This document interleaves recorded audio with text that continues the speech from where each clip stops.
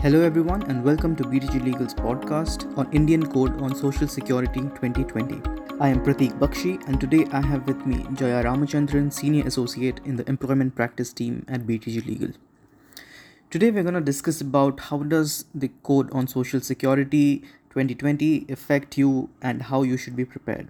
Previously, we spoke about the code on wages and covered provisions that would have an impact on companies, because of which some companies may require to recalibrate some of their internal processes or be mindful about potential impact these provisions could have on them.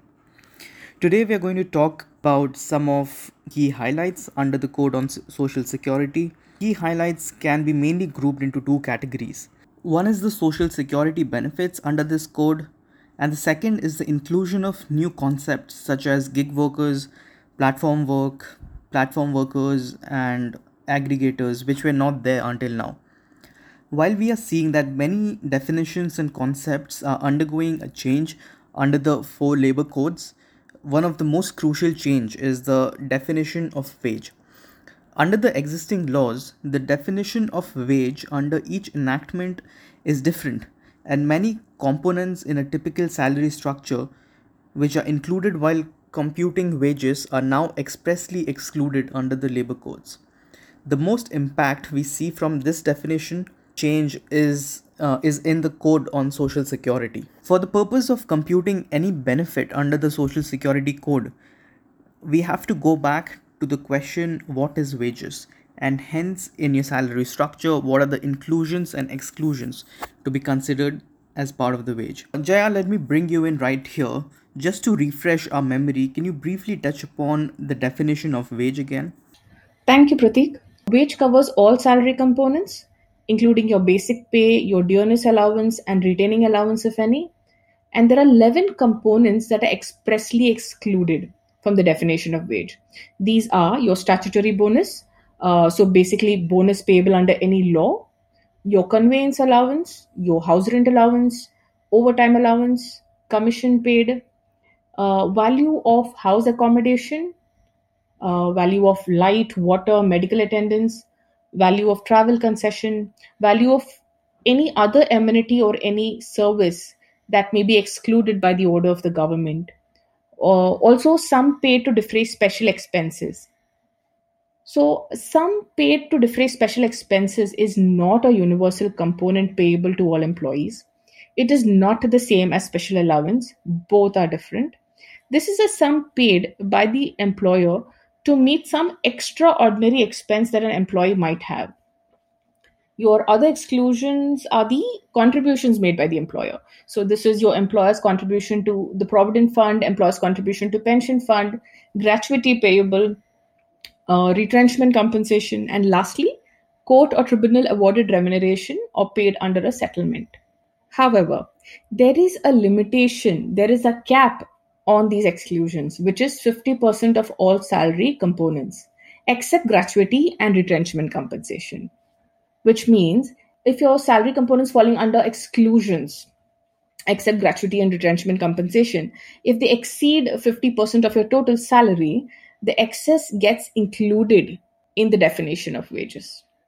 Now, let's deal with Provident Fund contributions under the Code on Social Security. There is no change in the provisions pertaining to Provident Fund. Even the EPF contribution remains the same, which is 10% or 12% if notified. But the new definition of wage will have an impact on the actual contribution. This is because of two reasons. One reason being that many components which are currently included are now expressly excluded under the code. Secondly, the definition under the existing law is plain and simple. A salary component is either included or excluded, period. However, now there is this new proviso which puts a cap or a limitation, so to say, on the total exclusions. This may require further assessment by companies to ensure salary components are redesigned to maintain the required balance. Similarly, in the case of gratuity and ESI, the new definition of wage may affect the contributions towards gratuity and ESI for employers and hence would require further assessment. Also, under the Social Security Code, there is now an obligation to pay gratuity even to fixed term employees and for deceased employees, irrespective of whether they have completed 5 years of service. Service below 5 years will attract gratuity on a pro rata basis for fixed term employees and deceased employees. Now, dealing with maternity benefits, there is no change in the duration of maternity leave and other benefits. However, under the code, wage for the purpose of maternity benefit payable during maternity leave is no longer computed as all remunerations paid or payable in cash to a woman. Considering the term wages as defined in the Social Security Code, it could result in either of two interpretations for the purpose of maternity benefit. Under the first interpretation, the wages drawn by an eligible female employee may reduce substantially during the maternity leave period. This is because of the 11 components which are excluded from the definition of wages, and the first proviso, which allows only any exclusions over 50% of all remunerations to be added in the computation of wage. Now, under the second interpretation, the wage drawn by an eligible female employee may reduce marginally. This is because of the second proviso to the definition of wage, which says that for the purpose of equal remuneration to all genders and for the purpose of payment of wages, four emoluments, which are conveyance allowance and value of any travel concession, house rent allowance, overtime allowance, and remuneration payable under any settlement or code award, must be included in the computation of wages. In either way, the wage drawn during maternity leave is getting reduced, and this goes against the construct of the entire provision. Now, more clarity on this is awaited considering this ambiguity. Now, moving on to the second part of the key highlights under the Social Security Code. The code has introduced new concepts of workers and employment. The intent behind this is to ensure that employees who may be left out of the traditional employment also get covered and receive some form of Social Security benefits. The Social Security Code has introduced the concept of an aggregator. The aggregator is defined as a digital intermediary or a marketplace which connects buyers and sellers of services and goods. Schedule 7 of the Social Security Code provides classification of aggregators. Then there is platform work. Platform work is defined as a digital platform, that is, an online platform used by organizations or individuals to access other organizations or individuals for services or solutions for problems. A platform worker is a person engaged in such platform work. Another new definition is that of a gig worker.